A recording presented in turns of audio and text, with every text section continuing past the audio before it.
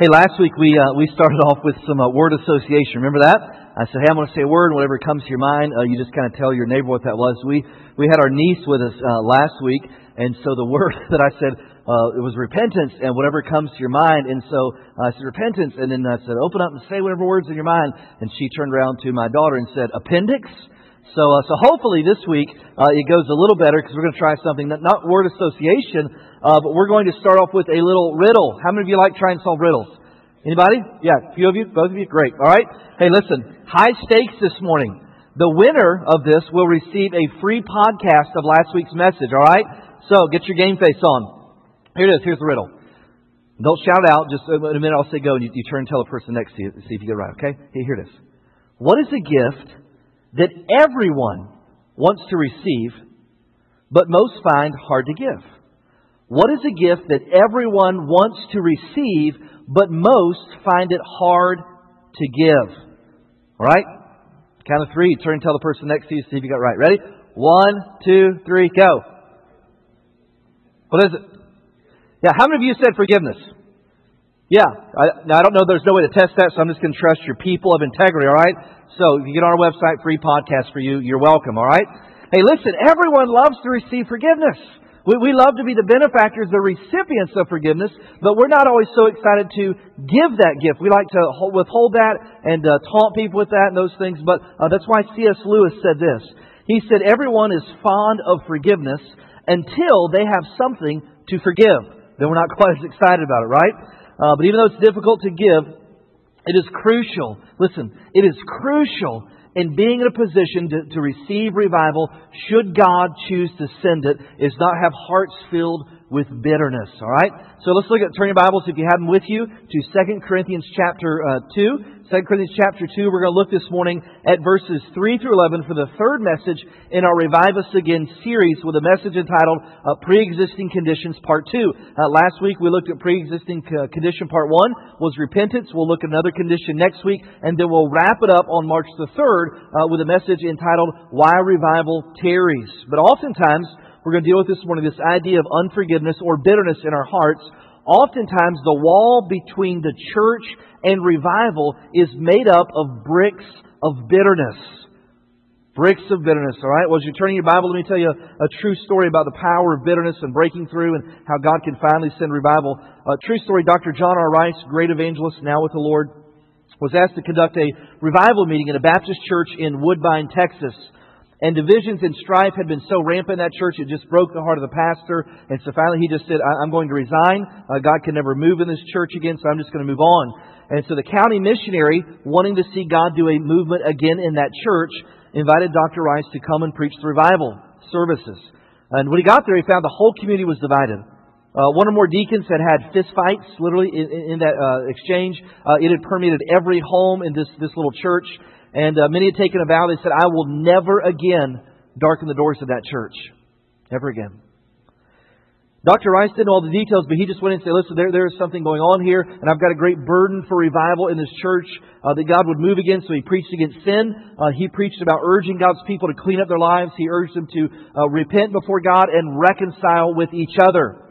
And so often what happens is that when you start preaching themes like that to hard-hearted people, their anger for each other gets redirected, and they're angry at you, the pastor. That's happened to me, believe it or not. I know you would never, ever imagine someone's ever been mad at me as your pastor, right? It's always hugs and kisses and butterflies and unicorns, right? But sometimes that happens. You start dealing with the sins of the people, calling that onto the table there, and their anger says, I'm no longer mad at the people around me, or no longer just mad at them, I'm mad at you. And so one lady got so fired up that she said, I'm going to call him because he has moved from preaching to meddling. And I don't need anybody meddling, all right? But her son came in, teenage son came in. Simone said, I've been praying. God has just challenged my heart. And Dr. Rice, listen, I know you may not like it and you're angry, but he's right. But until we get right with each other, we can't be right before God. If we're not right before God, God's not going to send revival. And so she held off on that phone call. So next service, Dr. Rice says, I just feel led, instead of starting with preaching, I just want to open up with a time of testimony. And so that lady who was so angry at him got up and confessed her anger and her sin towards someone else with tears. And that lady ran across the auditorium and embraced her and hugged. And at that moment, the Spirit of God fell on that place. People started confessing their sins, weeping before the Lord, reconciling with each other, seeking forgiveness, making restitution. And so word got out. Listen, when there's fist fights in the church, everybody in the community knows. All right? Not in a good way, by the way. But when God comes down, guess what? Everybody knows about that too. In a movement of genuine revival. And so word spread around this little country church. And that night, the little church building was packed to capacity. People came to the church who had not been there in months. People who said, I will never ever again darken the door of that church because of what they said or what they did or what happened. Those things. But from that point forward, dozens of people that night gave their life to Christ. Hundreds of Christians were revived. And literally, that church was packed for 30 days straight. And God sent revival. And so I think it's key. That's a true story. That bitterness is an incredible barrier to revival. And so that's what we're going to deal with this morning. Revival is a turning back to God after a period of spiritual indifference or decline among the people of God. And why we said that revival is a grace gift from a sovereign God. We can't schedule it. We can't work it up. God has to choose to send it. There are some things we can do to put ourselves in a position to receive revival should God choose to send it. We're going to look at one of those things today again as well. All right? Now, these are some pre-existing conditions, not exhaustive, but these are some of the elements that where our heart has to be to genuinely receive revival. All right? 2 Corinthians chapter 2, let's begin at verse 3 down through verse 11 this morning. He says, And I wrote this very thing to you, lest when I came I should have sorrow over those for whom I ought to have joy, having confidence in you, all that my joy is the joy of you all. For out of much affliction and anguish of heart I wrote to you, with many tears, not that you should be grieved, but that you might know the love for which I have so abundantly for you. But if anyone has caused grief, he has not grieved me, but all of you to some extent, not to be too severe. The punishment which was inflicted by the majority is sufficient for such a man. So let me just pause a little minute. Let me give you some context. Apparently, someone in that fellowship at First Baptist Corinth, they had offended some other people, or maybe even lots of people. Okay. And so that some action had to be taken. As a matter of fact, many scholars believe that this person they're referring to, although we can't be dogmatic about it, is actually the same person that was excommunicated from the church that 1 Corinthians chapter 5 talks about, that passage on church discipline. So this person got in the church, stirred up some division, and apparently they've come to the place of repentance now because Paul said, hey, listen, what the majority of you did, verses 5 and 6, was appropriate for what they did, but now it's time to move forward in forgiveness. Apparently they were having a hard time with it, okay? Verse 7. So that on the contrary, you ought rather to forgive and comfort him, lest perhaps such a one be swallowed up with too much sorrow. Therefore I urge you, reaffirm your love to him. For to this end I also wrote, that I might put you to the test, whether you are obedient in all things. Now whom you forgive anything, I also forgive. For indeed, if I have forgiven anything, I have forgiven that one for your sakes, in the presence of Christ, lest Satan should take advantage of us, for we are not ignorant of his devices. And maybe some of your translations say his schemes, but the same, obviously, root word there in the Greek. So, about 2.5 years ago, I preached a message on forgiveness out of Matthew chapter 18, the parable of the unforgiving servant. But it's probably a good idea to revisit the subject of forgiveness every so often. You know why? Because as human beings, we're either one of two places we find ourselves. We either need forgiveness or we probably need to extend it to someone else. If you're going to walk this earth and rub shoulders with sinful humanity, guess what? You need to forgive and learn how to forgive. And there is no such thing as any enduring relationship apart from liberal and general doses of forgiveness on a regular basis. I shared that story about John R. Rice earlier about the power of bitterness being a barrier to genuine revival. This week I came across a story and a quote from Byron Paulus. Byron Paulus is the Executive Director of Life Action Ministries, which is probably the premier revival-centered ministry in the country. That's all they do. Go around the country and call God's people to revival. Here's what he said. He said, after reaching out to more than 4 million believers in 6,000 churches over the past 4 decades, our team of revivalists would unanimously concur that the number one problem they encounter is unforgiveness. He said, in the churches we've been in, bitterness is rampant, forgiveness is not. And church after church, as we proclaim the truth about bitterness and forgiveness, we finally hear powerful testimonies of God setting captives free and God sending revival. Is that powerful? It's that big of a barrier to genuine revivals, bitterness in my heart, having the ability to forgive and choosing not to. And it's exactly where Paul is writing here and finds these people. He's saying, hey, listen, I understand what they did.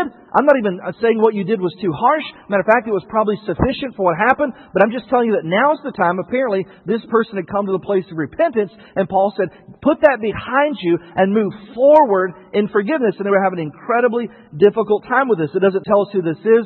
Many commentators, and maybe a section of your Bible says this, that this person is sometimes called the great offender. How would you like that as your nickname? Right? Mom and Dad, I want you to meet my new boyfriend. At school, they call him the great offender. Amen? Isn't that encouraging? But apparently this guy, listen, he did something so heinous that he became known as the great offender. All right? Now, apparently this person had come to the place of repentance. You see, the Bible says in Luke chapter 17, verse 3, that when your brother sins against you, if he repents, forgive him. It's a conditional thing. I'm not extending cheap grace to someone that's unrepentant. I've got to let go of the bitterness, but I'm not going to them and saying, listen, I forgive you, extending that cheap grace to them. So apparently, this person had done that, and they'd come to a place where they were just holding on to their anger. Holding on to that injustice and that hurt that had been done to them. Aren't you glad that doesn't happen anymore? Amen? That we don't have, listen, those are first century problems. We don't even struggle with that. That is so old school, right? We're so far beyond that in our technological age. Listen, the human heart has not changed ever. Right? The same struggles they're having is the same struggle that we have, or we will have, or we have had. And Paul addresses it incredibly directly because this is a powerful passage on the idea of forgiveness. So let me walk through here and survey this passage. You're going to know 4 benefits of forgiveness or letting go of bitterness in your heart. First one is simply this, is that forgiveness makes God's mercy tangible. It makes the mercy of God tangible. We talk about the mercy of God. It's this kind of theoretical thing that God could pour on His wrath, but He doesn't, those things. We talk about the mercy of God. But when you choose to forgive someone else, it puts legs under that doctrine. It makes the mercy of God tangible. Verse 5. He said, but if anyone has caused grief, he's not grieved me, but all of you to some extent. I understand he hurt you, is what he's saying. I'm not downplaying the hurt. I'm not justifying the hurt. I'm not saying what he did is okay. That's not forgiveness at all. I'm not saying that it wasn't right to hold him accountable, hold that person accountable. That's not forgiveness, okay?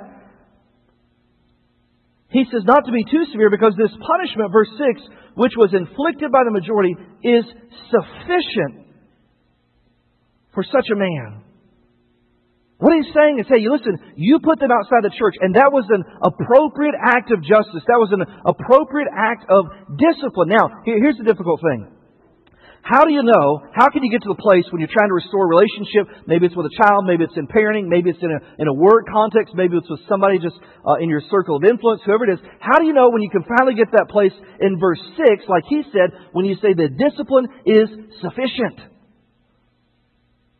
How do you know when you reach that point? You say, "Hey, listen, the discipline is sufficient. It has the desired outcome."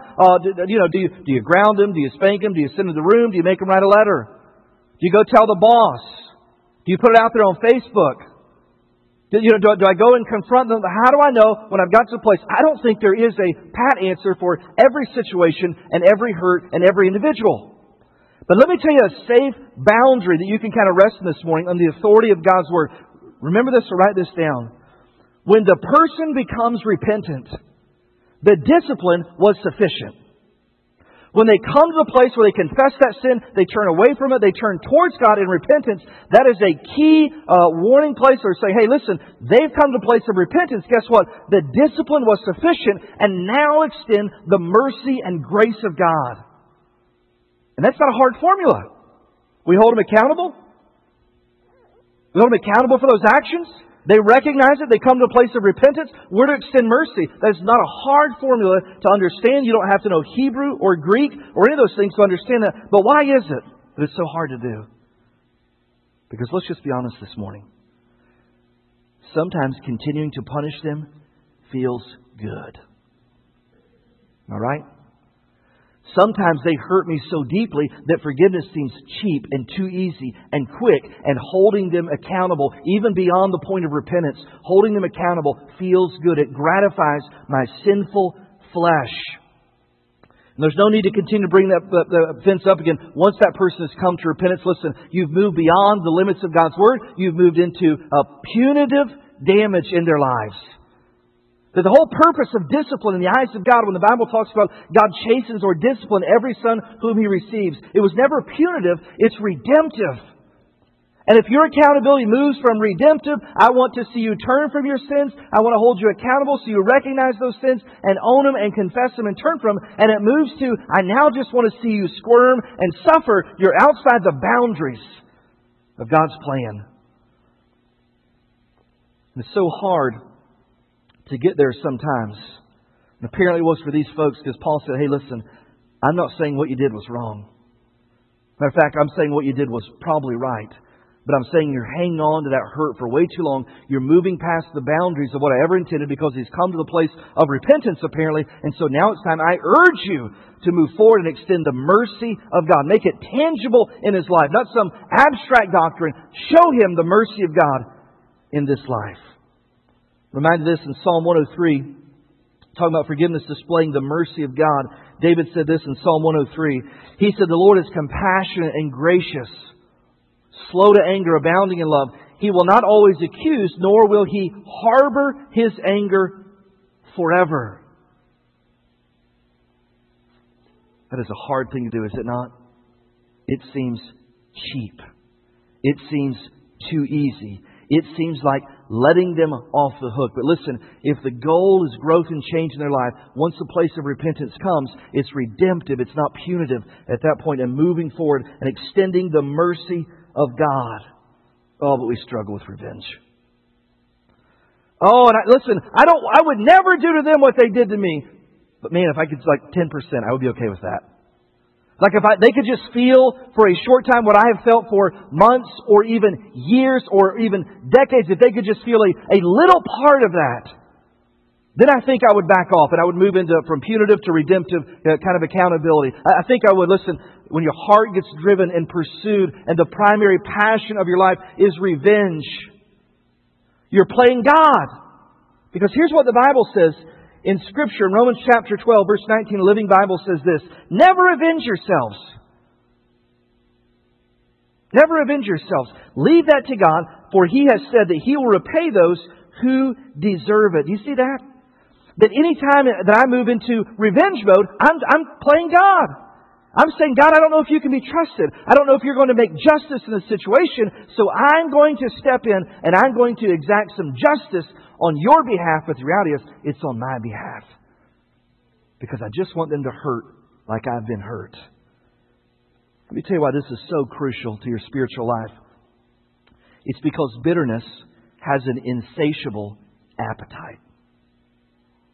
Bitterness will find every crack and crevice in your heart and creep into it and consume it until there's no room left for God to move in the spirit of revival. I like what one writer said. He said, bitterness destroys us. We think we're hurting the other person by not forgiving them, but bitterness destroys us. And he went on to say, unforgiveness is like drinking poison and waiting for the other person to die. You think about that? That when I hold on to bitterness, it's a poison inside of my heart, but I won't forgive that person. And so it's like drinking poison and sitting across waiting for the other person to die. All the while it's destroying us and our heart. Forgiveness is doing for someone else what Christ did for you. It doesn't say that what they did was right. It's not letting them off the hurt. It's modeling the character of Christ in that person's life. Look at verse 10. How many times he mentions the word forgive or forgiveness. He says, now whom you forgive anything, I also forgive. For indeed, if I have forgiven anything, I have forgiven that one for your sakes. How? In the presence of Christ.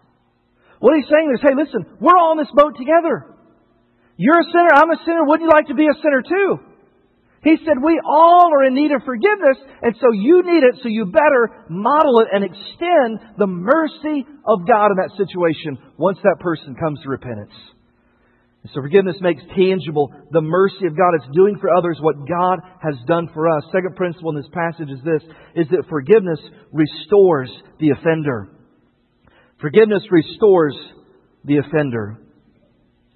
Bible teacher Ray Pritchard, in his teaching on this passage, made the following observation. It's an outstanding one. Why we don't really want to restore people sometimes. We'd rather keep them in the dirt and yell at them and be angry and just nurse that anger. But here's what he said. It's a little lengthy, but it's too good to omit, so just stay with me. He said this. He said, so many times we're like the older brother in the story of the prodigal son. Remember him? That his younger brother goes out and he spends his inheritance in a far country, and he ends up eating with the pigs, and finally comes to himself and he says, my father have it better, or the servants in my father's house have it better. What am I doing? And there's a place of repentance, and he literally turns back and goes home back towards the father. And there's this rejoicing, put a ring on his finger, break out the fatted calf. My son who was lost has now been found. My son has come. We're going to have this incredible party. And what's the older brother doing the whole time? One of the servants goes, hey, listen, what's all this about? Your brother's home. He's furious. Furious. He sits back there and says, well, I never spent my daddy's inheritance. I didn't go to a far country. I didn't eat with the pigs. I've been here working and laboring all this stuff. You never threw a party for me. So he says, so many times we're like that older brother and the prodigal son. He said, down deep, the sins of others anger us so bad that we really don't want them to repent. Forgiveness seems too cheap and quick and easy. After all, we're the ones who played by the rules. And we're not like those other people. But when it comes to someone we knew and thought we could trust, someone who let us down or hurt us deeply, we're not very quick to forgive. Truth be told, we think we're better than that guy who made all those stupid choices. You know what I found in my own life? He's right. He's right. It's because the reason that I'm slow to forgive other people is because I look at their life and think, you sinner, I would have never done that. You know what God's doing the whole time? Looking at me and my life and going, hey, you already have. Not only would you have. And God wants to restore it and bring me back up into fellowship. And it's so carnal because where we find that sinner that we want to punish, that person that's hurt us, we want them to suffer. Where they are in our eyes is the same place that Christ found us in God's eyes. That He looked down and said, yes, you're down and out and you're in the dirt, but instead of sitting above you going, I told you so, you should have listened to me. You should have done that. He scoops us up in an act of mercy and grace and restores us back to the Father. And that's the place God wants to get us in forgiveness. It's not sitting over the person, I told you so, you deserve it, you should have never done that, I would have never said that. It's moving to the place and getting down and saying, listen, I forgive you and I want to restore you back into fellowship in this relationship. And the same place they are in our eyes is the same place that Christ found us in the eyes of the Father. Exact same place. Look at verse 7 and verse 8, what he says in chapter 2. He says, on the contrary, listen, I know you're angry. I know what you did was the right thing to do. I understand that. But on the contrary, you ought rather to forgive and comfort him. Do you see that? Forgive and comfort him, lest perhaps the one be swallowed up with too much sorrow. Therefore, I urge you to reaffirm your love to him. Now, listen, that's what restoration looks like. Let me tell you what is not. It's when the person is down, they've offended us, and they're repentant, and they're wallowing in that sin, that guilt, all those kinds of things. And what comes out of our mouth is this: I forgive you. But we treat them like dirt from that point forward. No. What did he say? He says, you've forgiven them and you've comforted them. You see, forgiveness may come out of our mouth, but until it gets down here like this, it's not legit. It's not legit.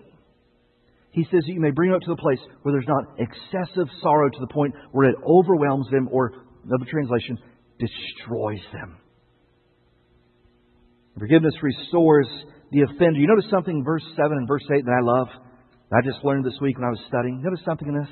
He talks about this person over and over. He makes reference over and over. He says, hey, what you did was fine. You should have done it. No, it's hard, but you should have did it. Listen, over and over. You know what? Something interesting here? He never names them by name. He never says, Billy Bob. Is that a first century name? I don't know if that is, right? Just roll with me, okay? Listen, he doesn't even mention their sin again. All the Corinthians, that's all that mattered. He had no desire to smear that person's reputation one last time before forgiveness and restoration happens. Well, I'm going to forgive them, but you know what they did and who they are, and it was incredibly horrible. Can you believe them? And we should model that. Listen, in the age that we live in, where I can put every injustice out there for the whole world to see in a matter of seconds on Facebook or on Twitter, and everybody can read it, we should follow the wisdom of Paul and say, you know what? It's not about who it was or what they did or making them feel punished beyond what God wants them to. It's about restoring that person into a right fellowship. So he said forgiveness is making the mercy of God tangible. Forgiveness' motive is restoring the sinner, not just with my words, but a desire to comfort them. That's what he said there in verse 7. And then he says on in verse 9, forgiveness displays some spiritual maturity. Forgiveness displays spiritual maturity. Now I want you to listen this morning. If you're a person who has a hard time forgiving, and it has been the story of your life, then I don't care how long you've been in church and how many sermons you listen to and how long ago you went under the water, there's some spiritual immaturity in your life that needs to be dealt with. Now, why would I say that? Because listen this morning. Mature people live by their commitments and convictions. Immature people live by their emotions. Let me repeat that. Mature people live by convictions and commitments. Immature people live by their emotions. And if you just say, well, listen, I believe in forgiveness and I know the Bible teaches it, but I just can't ever get my heart there, then you're letting your emotions lead and not the Word of God. And that's a sign of spiritual immaturity. What does he say there in verse 9? Look what he says. He says, for this then I also write, that I might put you to the test. You see, forgiveness is a test. What's it a test of? Keep reading in verse 9. He says, whether you are obedient in all things. A person who consistently lives by their convictions and their commitments over and over, they become known for that. That's just another word for obedience. And obedience is making the choice to do what's right even when I don't feel like it. And can I just get honest this morning? Sometimes in forgiveness, I don't feel like it. It doesn't feel good. As a matter of fact, turning the other cheek doesn't feel nearly as good as punching them in the nose. Amen? And we get to that place where we just say, I'm so angry, I just can't get to that place. But he says it's a test. I want to see if you're obedient in all things or just the things that come easy to you.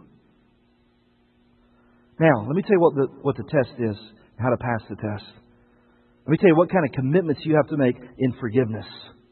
And I walked through this 2 years ago and I taught this, but I want to review this with you again this morning because it is crucial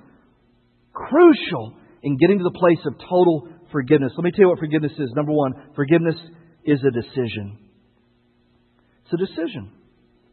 It's not an emotion. It's not waiting till all the anger subsides.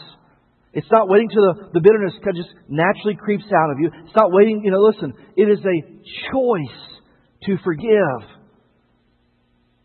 And I can't tell you how many times I've sat across from people who said this, well, listen, I want to forgive them, but I just can't get there. I said, it's because you're trying to feel forgiveness instead of choose forgiveness. It's a choice. And when I make the choice to release a person from the hurt, when they injure me, I'm making the choice of forgiveness. And at that point, I'm not seeking vengeance. I'm not trying to get even. I'm not wishing for bad things to happen to them. I'm not focused on their failure and delighting in their failure. Matter of fact, I'm not thinking about them at all. Why? Because I've released them. They're no longer taking up free rent in my mind. I've made the choice of forgiveness. And some of you said, you know what? I made that choice. But for whatever reason, I just keep cycling back through. I mean, I chose to forgive them, but listen, it's not too far down the road. I find myself in that same spot, furious. But I chose to forgive. Listen, it's only half the equation because forgiveness is a decision that I make. It's a choice of obedience. But secondly, forgiveness is also a process. In the decision of forgiveness, we say, I choose, I make the decision to forgive you. But in the process of forgiveness, we say, I will treat you as though it never happened. I'm not forgetting it. It's impossible. I've heard that forgiveness is forgetting. Listen, that's not biblical. Right? I'm not saying that what you did is okay. I'm not letting it, the injustice. I'm not failing to hold you accountable anymore. I'm choosing to forgive. I'm making a decision, but I'm going to engage in the process over and over and over again till I get to the place where I have freedom from my anger and bitterness. What is the decision? Or the process of forgiveness. Here's how the process works. And by the way, it gets progressively harder. Here's step number one in the process of forgiveness is this. I won't bring the offense up to the person except for their benefit. I will not bring the offense up again to that person except for their benefit. Now, how could that be beneficial? Because if you love someone and they've hurt other people, maybe even you, and you see them heading down that same path again, and everybody knows how that turns out and who gets injured in that process, you just say, you know what, this is uncomfortable, but I love you, and I know you don't want those outcomes because they were painful. I love you, and so for your benefit, I'm going to remind you of how this turns out. Because we've been down this road before, haven't we, Jack? And so what that means is this, is that the offense is no longer the trump card in every single argument. You get into a little spat, get a little sideways with each other. The other person gets angry. They may be wrong. They're not winning the argument. Out of their back pocket, they take that old offense they've been hanging on. They throw it on the table and say, yeah, but remember what you did? Who are you to say that to them? Remember what you did?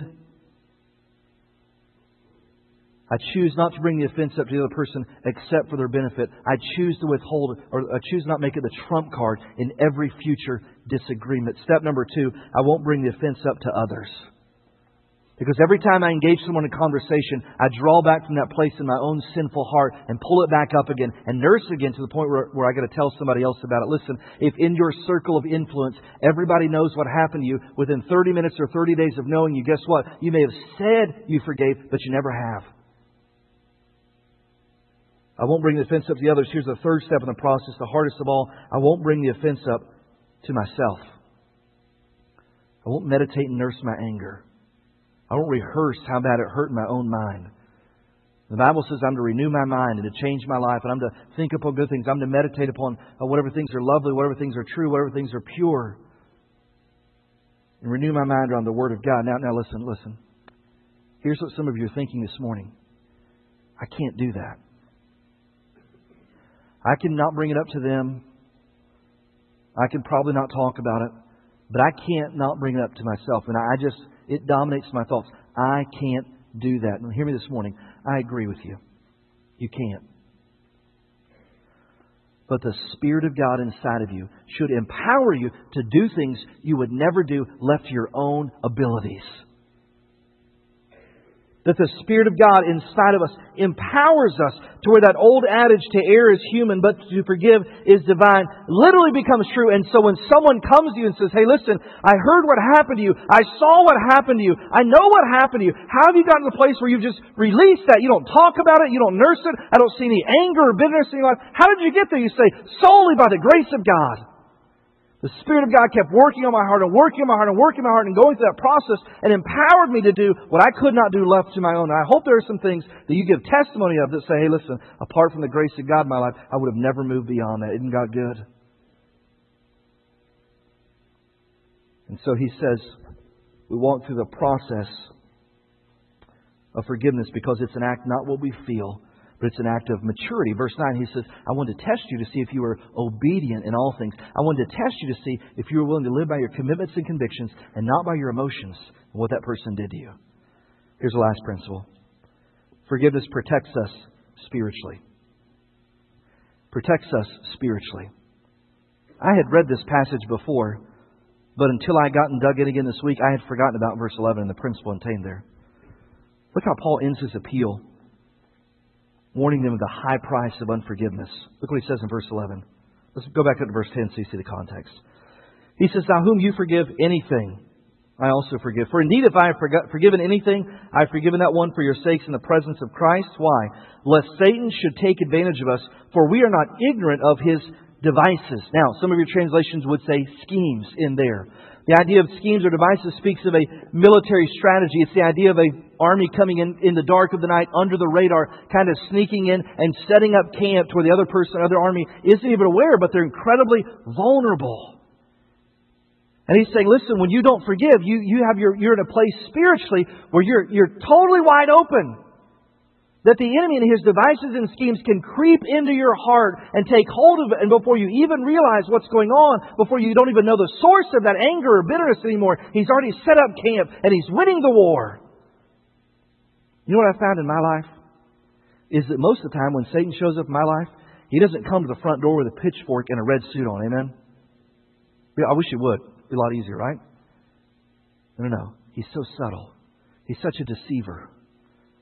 He's like a lion roaming about, seeking whom he may devour. You know what a lion doesn't do? A lion never walks into a pack of hyenas and goes, "Hey guys, let's have a party." No, it's down in the weeds. And he says, if your heart is filled with bitterness, then guess what? You are wide open for the enemy to sneak in his schemes, his devices, to creep in and grab hold and plant the seeds of bitterness that will take root in the soil of your heart. And sometimes before it's too late, before the damage has already been done. So how do I know if that's happened? What do I look for? Let me give you some warning signs of weeds in your heart. This is not exhaustive, but it is diagnostic. And as you reflect on these statements, do you find any of them to be true this morning? Every time I think of that person or event, I still feel angry. I have a secret, subtle desire to see them pay for what they did to me. Deep in my heart, I wouldn't mind if something bad happened to that person who hurt me. If their name comes up, I'm more likely to say something negative as opposed to something positive. And I enjoy it. I cannot thank God for that person. You say, Brad, why in the world do you thank God for a difficult person in your life? The same reason I thank God for difficult trials in my life. God uses them to sanctify me. God uses those things to push me to the cross and go, man, I'm a sinner too. I need forgiveness. I could not bring myself to the place where I could pray for God to bless that person. Do you realize that's the fruit of total forgiveness? That when I come to the place where I say, you know what, I'm not going to talk bad about them. I'm not going to bring their name up. I'm just not going to do that. But moving to the place to say, God, I wish you would bless their life. I wish you would pour out your blessings on their life. It means taking serious what Jesus said when He said this in Matthew 5:44. Love your enemies. Bless those who curse you. Do good to those who hate you. And pray for those who spitefully use you and persecute you.